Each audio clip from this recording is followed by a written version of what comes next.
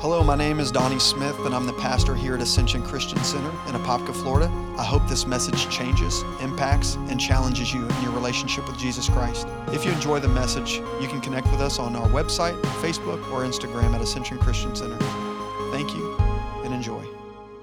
This morning, I'm going to take a sermon in a different direction. I have never particularly preached on this specific topic. You've seen me address it around tithes and offerings. Although this message is not necessarily geared strictly towards finances, it has to do with generosity. And I think if we're all really honest with ourselves, most of our prayers are somewhat either directly or indirectly about finances. Am I the only one in the room? Can I see a show of hands? In some form or fashion, when we pray or when we're believing God for something, the central thing or the answer to the prayer could simply be if God would simply answer my prayers in the area of my finances. Amen? And it's hard to be a generous person, and it's hard to be a giver when we struggle so much in this area in our own personal lives. And I'm ashamed to say it that many of us as Christians who believe in the truth and practice the truth also struggle in this area. However, we all as believers, say all of us as a body of believers are called to be a generous people. Say generous. Not just generous financially, but generous with our time. If our neighbor has a flat tire and we know we want to go out to lunch and we don't want this neighbor to interrupt us, but we pass them by and we pass them by when they're in need, and we hold back our time through generosity. Amen? And people were not an inconvenience to Jesus. And so it speaks of more than just finances. Generosity speaks of every level of our lives. And I love this scripture in John chapter 13. Verse 35, it says, "By this all men will know that you are my disciples in how you have love for one another." So the fruit of love is birthed out of generosity. Amen? So people identify a Christian not based on that little silhouette of a fish that you have on the back of your car. They don't base your Christianity or your faith on the necklace that you wear or the signet that you have on your ring. They base the life of a believer as to whether or not you have love or not. There's another scripture that I really love, and I'm going to read a lot of scripture because I want to teach. I don't want to preach today. Is that okay? I want to simply teach the Word of God. So we're going to go over lots and lots of scripture, and for some of your references, 1 John 3:17 says this, "But whoever has this world's goods and sees his brother or sister in need and shuts up his heart from him, how does the love of God abide in him?" How can we love people when people are an inconvenience to us? How can we truly be followers of Christ when people bother us? I'm preaching to myself this morning. How many, don't raise your hand, how many people feel that sometimes people can be an inconvenience and people can be a bother? But the Bible strictly says that when you shut up your heart, how does the love of God truly abide in us? And I think this is one of the biggest reasons the enemy fights us so hard in this area, because he knows this area of generosity, it's either going to reflect God or it's going to reflect the enemy. It's going to reflect goodness and holiness, or it's going to reflect selfishness. And the enemy knows that this area of generosity is going to impact your family. Say my family, my finances, and my sphere of influences. Not only that, but a person who is generous in their lifestyle, not just in their money, but in their lifestyle, is displaying the very nature of God himself. God is a giver. For God so loved the world, he gave his only begotten son. God is at nature a giver. That's why people spend time, hours and sometimes months and years at a time praying for specific needs, because they know that by nature you know him as a giving God, a generous God. The Bible says he loves to give good gifts to his children. No good thing will he withhold to those who love him, for those who love him. Amen. So God is a generous God. Say, God is a generous God, and I am called to be generous. The enemy of generosity is selfishness. I am getting to know my 10-month-old daughter, Zoe. I love her so very dearly, but I'm getting to know her more and more each and every day. She doesn't talk just yet, but she signals when I have something of hers, she shakes her head no. And what that's saying to daddy is mine. Now we have 2 other kids, and Cohen, one of his first words other than daddy was mine. Even when I had stuff that belonged to me, he thought it was his. And he would say it over and over, mine, mine, mine. Because it's in the nature of a human being to be selfish. You don't have to teach them to be selfish. David said it like this, I was born in iniquity. King David said that in the book of Psalms. And so by nature, God is good and generous, but we, having a fallen nature before Christ, right? Amen? Because after Christ, we're born again. We're born selfish, but you're born again generous. I want to say that again. We are born selfish, say selfish, but we are born again generous. And so that's why the Lord is always knocking on our saved heart's door, is because he's calling us to be a generous people in every area of our lives. I love this in Matthew. I want you to go there if you can, even if you have your phone with you. I would love you to journey with me through the scriptures.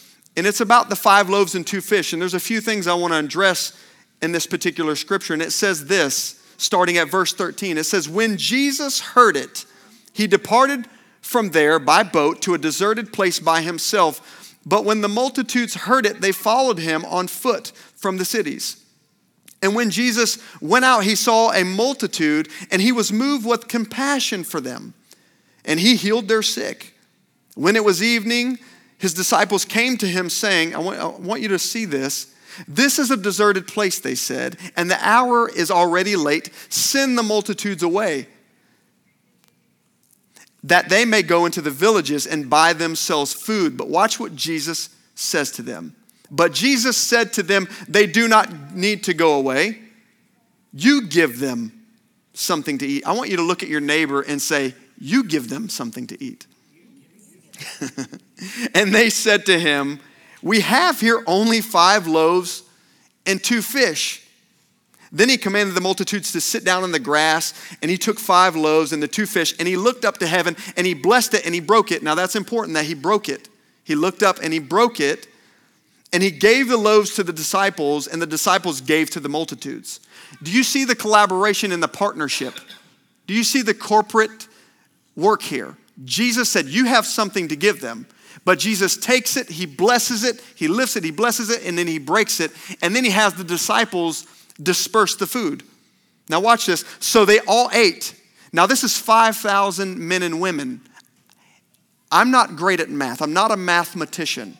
But it says it's not including women and children in another scripture. I'm not sure if it says it here. That means if they had one wife, and 1 child, that's 50,000 people who ate and were filled. Now watch this, it doesn't stop there. So they all ate and were filled, and they took up 12 baskets full of fragments that remained. How do you have 12 baskets left over from 5 loaves and 2 fish? Those of you who are about to fall asleep, I'm gonna wake you up in just one moment. Stay with me. How are 12 baskets left over from 5 loaves and 2 fish after 15,000 people just ate from it? I want to minister this morning from the subject called genuine generosity. I want everybody to say that. 1, 2, 3. Genuine generosity. There you go. Thank you for that, Jordan. There are several different mindsets that people have when they think of generosity and being generous. And the first point I can think of is this person who thinks this: I can't afford to give.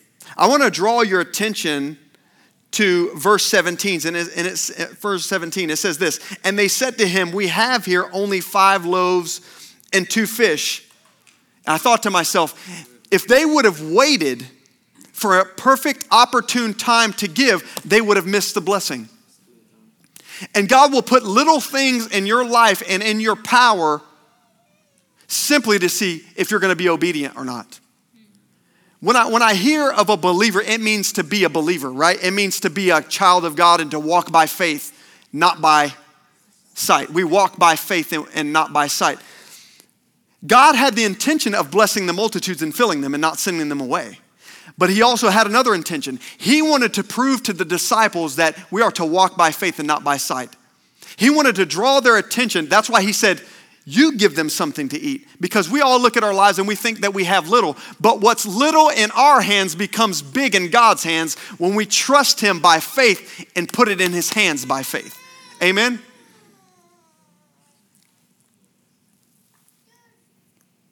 I was thinking of whether or not to share this story with you. It's a very personal story. I don't know if I've ever shared this publicly before. Maybe I have. I don't remember the last time. It's probably been several years. Speaking of having a little in your hands, I grew up struggling financially. I was out from underneath my mom's care at about 15 because I was a rebellious teen. If you have a teen, there is hope. Say amen to that. I was a rebellious teen, and I ended up starting a company at about 17 years old. And I remember I was out looking for work. I would do anything. I was a painter by trade. I did commercial and residential, all kinds of different types of painting, decorative, custom, cars, you name it. And I remember for a couple of months, I struggled so badly financially. And I didn't have anything to do. I did everything I knew to do. And so I figured I would pray, right? That's probably a good idea for a believer to pray when they're struggling. And so I'm watching TV, and I'm watching this man on TV. Now, I knew him to be a man of God. And when he said, there are times when I see the TV and I see some of these pastors and these ministers ask for money, most of them turn me off. But I knew this was a God moment, that God was going to give me an opportunity because it highlighted it wouldn't escape my heart. I knew I had to give this gift. And I put this in an envelope. I'm in an apartment. I lived in a townhome at that time. I'm walking towards the mailbox, the drop box. And I think to myself, this amount that I've written, don't try this at home. I did not have in my bank. But I knew the Holy Spirit spoke to me and said, if you sow this seed by faith, your check will not bounce and you will have triple the amount that you had given. I knew it in my heart. I knew it in my spirit that God highlighted this, talking about 5 loaves and 2 fish facing 15,000 people. As I drop this envelope in the drop box, I'm walking back to my townhome. I didn't make it. It's about a 5-minute walk. I didn't make it back to my townhome before my phone rang 3 times, and it was at least quadruple the amount I had been given. But what's little in our hands becomes big in the Master's hands when we take the word of God by faith and we walk by faith and not by sight. Talking about multiplying 5 loaves and 2 fish. Amen? And so I hear people all the time saying that they can't afford to give. But may I suggest to you that you cannot afford not to give. Amen. It's God's giving you an opportunity to do business with him. Amen. In Ecclesiastes, I love this scripture, and it's in 11 verse 4, and it says, he who observes the wind, this is beautiful, he will not sow. And he who regards the clouds will not reap. I'm going to say that again. Ecclesiastes 11:4. He who observes the wind will not sow. In other words, when you look at your situation, it's going to give you every excuse in your life not to be a generous person. Circumstances will come up.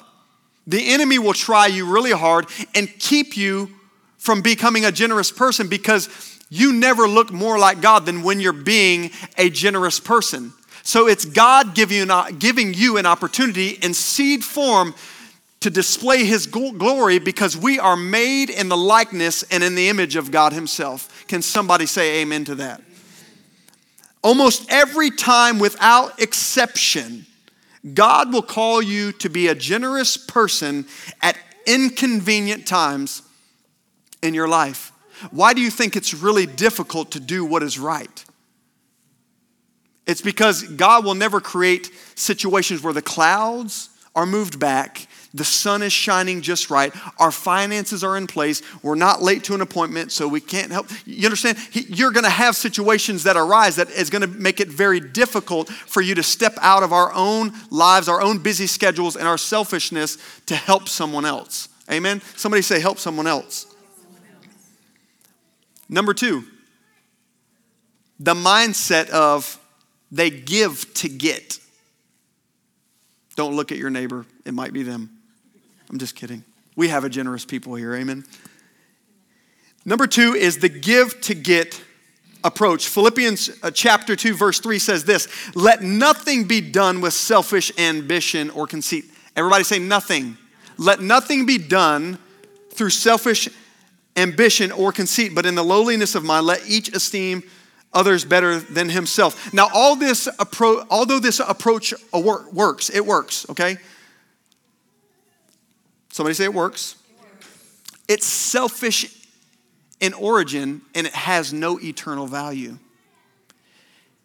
Now, I know you've never done this, including me. Have you ever give to someone to get some type of recognition? Have you ever done something really nice for them, hoping that you would build some type of relationship, and that was kind of birthed out of some type of selfish motive? Oh, come on, I'm the only one. This approach works, and the reason that it does is because the scripture is based on principle. If you sow, you'll reap.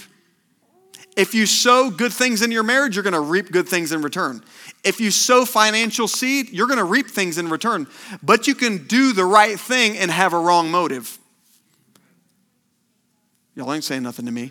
You can do the right thing, but you're doing it out of selfish reason. So this approach, although it works, it is selfish in origin and it has no eternal value. In other words, when you have one last breath in your chest and you leave this earth, there will be no reward for selfish sown motives. Amen. We're only rewarded for eternal motives and things that were done out of a pure heart and a right motive. Because God sees beyond our religious facades. He sees beyond the reasons why we come to church every Sunday. He knows, guys, I know, don't soak down in your seats. He knows whether or not you're coming to just receive from him, or he also knows if you're coming to give glory to him. He knows if you're coming to just get educated spiritually so you can walk in victory, or if you're coming solely to throw yourself on the altar to let him know that you are God and God alone. I love you because of who you are, not because of what you have in your hand. I love you just because of who you are, not because you can bless me. Come on. I love you because of who you are, not because you can change my husband. I love you because of who you are, not because you can change my wife. I love you because of who you are, not because I can receive a promotion in my business if I pray hard enough, or if I give hard enough, or if I do X, Y, Z enough. We come because we love him. Or we should come because we love him. Amen? And when we give to get, it robs us of the sanctity of genuine generosity, which ultimately produces sustaining joy. Sustaining joy. So when we give out of selfishness, although it may produce fruit short term, it's not long lived. When you give with a right conscience and a clean heart, it produces a sustaining joy knowing that you've been obedient to God and you've walked in accordance with his word and by the leading of his Holy Spirit. That's what produces lasting joy. I was watching up on the screen earlier as the words were up on the screen during worship. It was a spring underwater with rocks. I couldn't help but notice that there were no fish. Did anybody, am I just weird? There was no fish, but usually in springs there are fish. I thought to myself, and the Holy Spirit reminded me of something, that in order for a fish to survive, it has to be in the water. So what happens to a fish that's out of water? It will eventually asphyxiate. It'll die. But if you drop it in water, it's like its genius emerges. And I thought to myself that there's so many people who are struggling in this room this morning because they are spiritually out of the water. In the area of their finances, in the area of how they're being generous and living out their lifestyle in Christ. We were born for his pleasure. We were born for his presence. We were born to collaborate with God. So you can do all the right things with the wrong motives and live frustrated because you are living like a fish out of water, spiritually speaking. Amen? But when you do things out of a right motive and right heart, there will be a sustaining, everlasting joy that bubbles up. Amen? I don't know about you, but I want to be a fish in the water. You know, when I think about this give to get approach, I think about also a slot machine. And it's so important that we give out of a love and a devotion for him because we will be rewarded. The Bible says this, those who seek me diligently will be rewarded. But however, when you simply give to get, you will be devoid of any depth of relationship with God. People who really love God can't help but to give. Who really love him and are genuinely, radically in love with him. You don't have to preach on any kind of giving or generosity. They understand what has been done for them based on what Jesus did on the cross. They live lives of generosity. And I have to daily remind myself of that when selfishness arises. There was a gentleman who pulled up behind me in the gas station the other day, and I kind of looked at my watch, and I did have some things to do, but I didn't have to be there at a specific set time. My flesh tells me to jump in the car and go. And I think, you would think after 17 years of walking with the Lord, I would be obedient to the Holy Spirit all the time, but that's just not the case with your pastor this morning.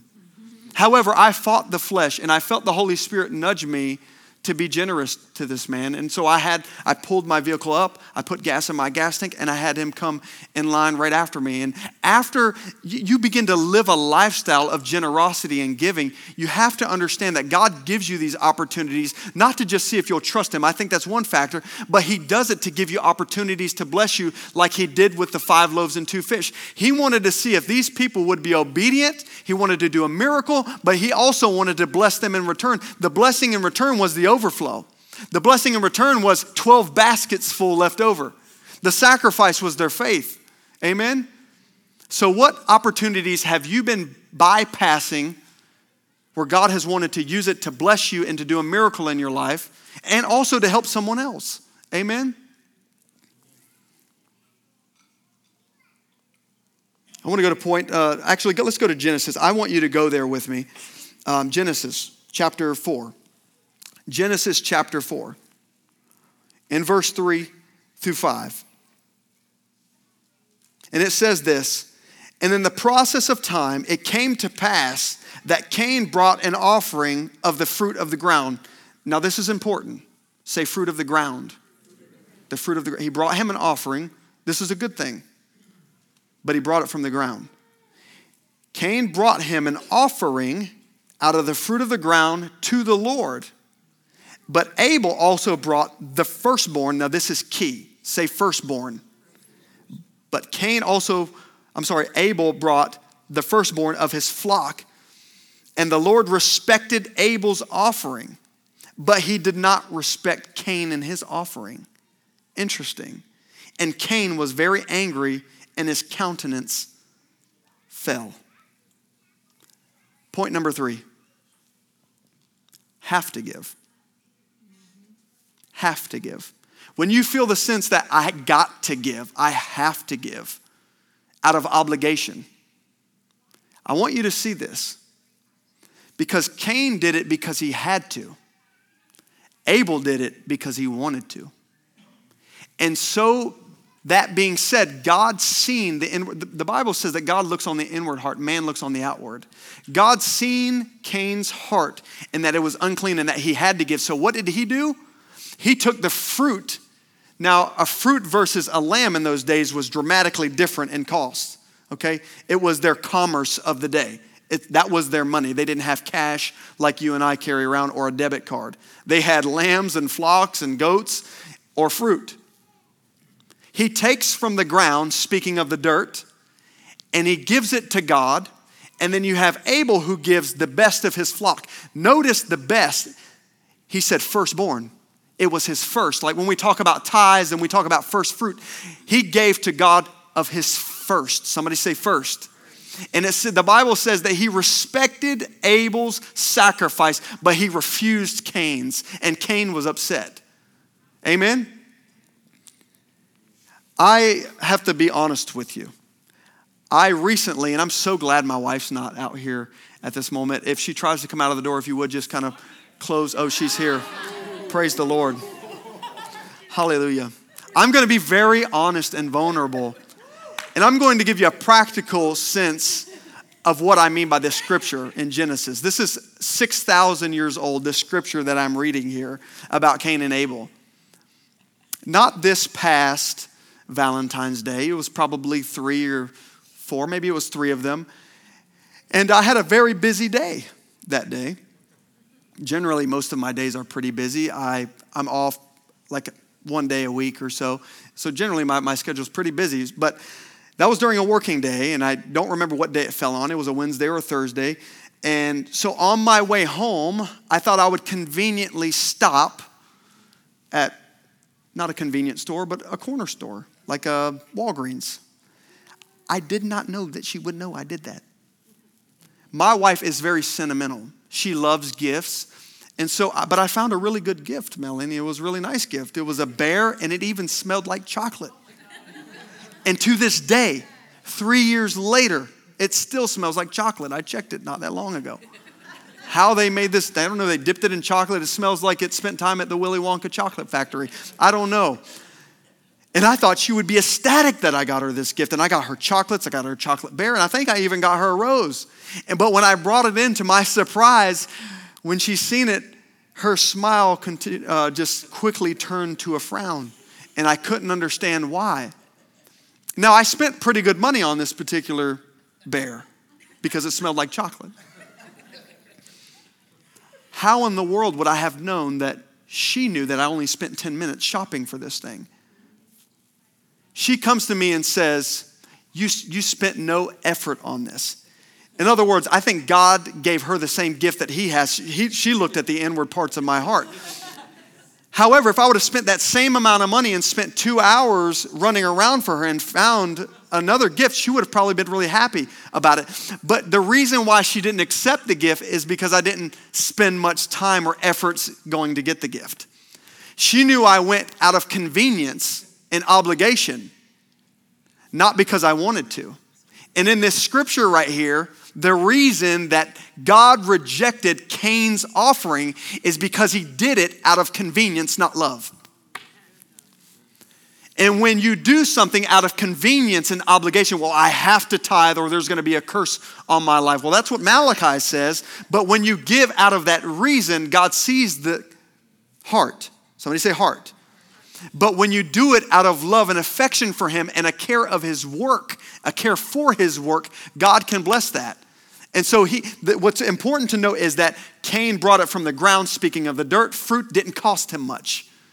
But then Abel gave it of his first fruit, of his first. Say first. And he accepted that offering. So now I've learned to spend at least an hour or 2 because my wife has this special sixth sense as to whether or not I spent time and effort in getting gifts. And so I hit a home run this past Valentine's, by the way. Amen. Actually, what I got, he's really putting me on the spot. Okay, so I'll share really quickly. So how many know what Carvel cakes are? I didn't get her Carvel cake.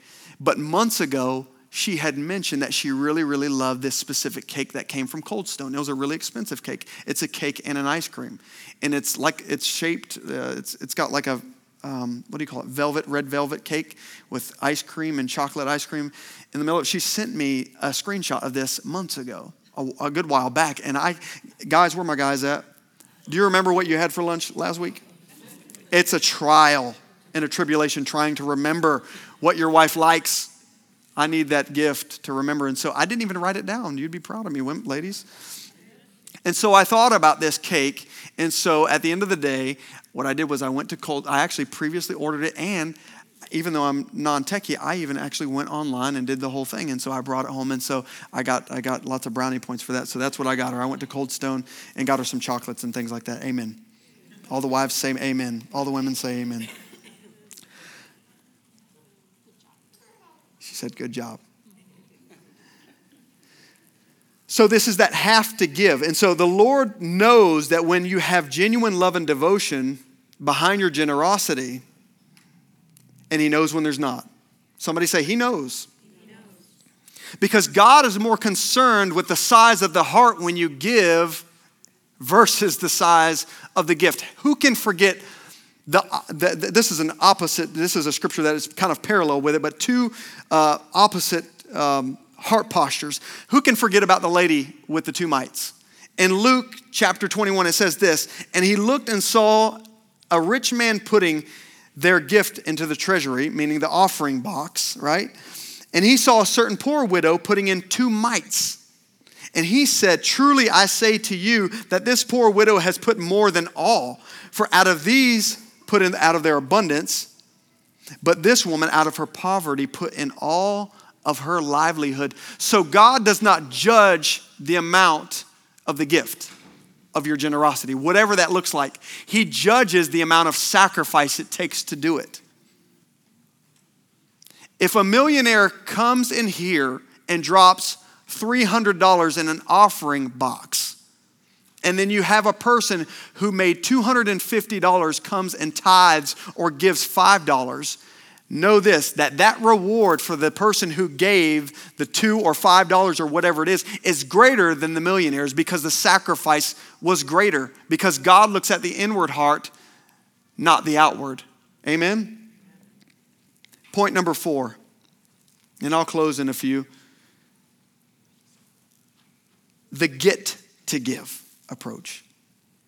The get to give approach. I want to teach you something really quick. I want to go to Malachi chapter 3 and verse 6 through 10. I want you to read this with me.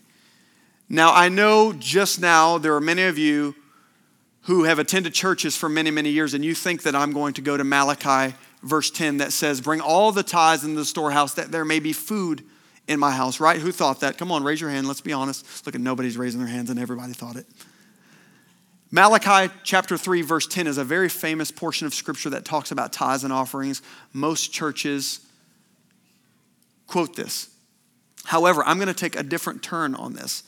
I decided to reverse a little bit and look at the previous verses because I wanted to look at the surrounding text to see exactly what Malachi was trying to communicate. And here's what it says in verse 6. First of all, it says, for I, the Lord, do not change. Everybody say, the Lord doesn't change. For I, the Lord, do not change, therefore you are not consumed. In other words, I don't change or I would kill you for your sins. This is what he's saying. O sons of Jacob, yet from the days of your fathers, watch this, you have gone away from my ordinances and have not kept them. Return to me, and I will return to you, says the Lord of hosts. But watch this. He says, return to me. Say, return. He says, but you said, in what way shall we return? Will a man rob God? Yet you have robbed me. But you say, in what way have we robbed you? In tithes and in offerings. Now watch this. We know what the scripture goes on to say about tithes and offerings. This was absolutely shocking to me, Kelly. He tells them to return to him. Now, in my religious mind, and I can think religiously, forgive me sometimes, growing up in the church, you would think that by saying return to me, the first thing he would have said would have been, start attending church every single Sunday. That's a good start to return. I want you to start reading your Bible every day, at least one chapter a day. You would have think that he would have asked you to put down the cigarettes or to put down certain habits, certain habitual sins. You would have thought that would have been the return factor. You would have expected that from God. But what shocked me is the first thing that he says to return is in tithes and in offerings. He doesn't say return to any type of standard of holiness. He says, I want you to return by stop robbing me in your finances. And I wonder to myself, well, why is that?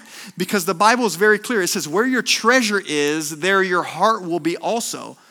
So it's not necessarily in works in what you do, because you can do the right things, like I said before, with the wrong motive and wrong heart. But he's saying what you do with your finances and where it goes first, like with Abel, really is an indicator to me, God, on where your heart truly lies. So he's saying to the church at that time, all the religious leaders, don't just return by going to church, but I think what he's saying is if you put your finances in the right place in the hands of our master, it's going to indicate who you truly serve. Because the Bible says we can't serve two masters. Amen? So that was a very shocking statement that he was making. And I want to give an illustration this morning. If I could get Moses to help me out. I'm just going to move this out of the way so you can all see me. Did everybody get a dime when they got to church this morning? I want you to pull the dime out. Hold it nice and high for me. I want to kind of face them a little bit, so we're going to kind of angle them. Can you take that off? Okay. Do you have a dime? Yes, sir. Can you clench it in your fist for me? The dime represents a tenth of a dollar. Say a tenth. A tithe is a tenth. And the reason I wanted to give this illustration this morning is because there are many of you who are in this room, one of their biggest struggles is in their finances. Don't let go. I don't want you to open your hand whatsoever. No matter what I do, don't open your hand. Clench it really tight. Represents a tenth. Say a tenth. Now there are things I want to get to you, Moses. Can you stand a little closer? There are things I want to get to you. But you simply won't open your hand.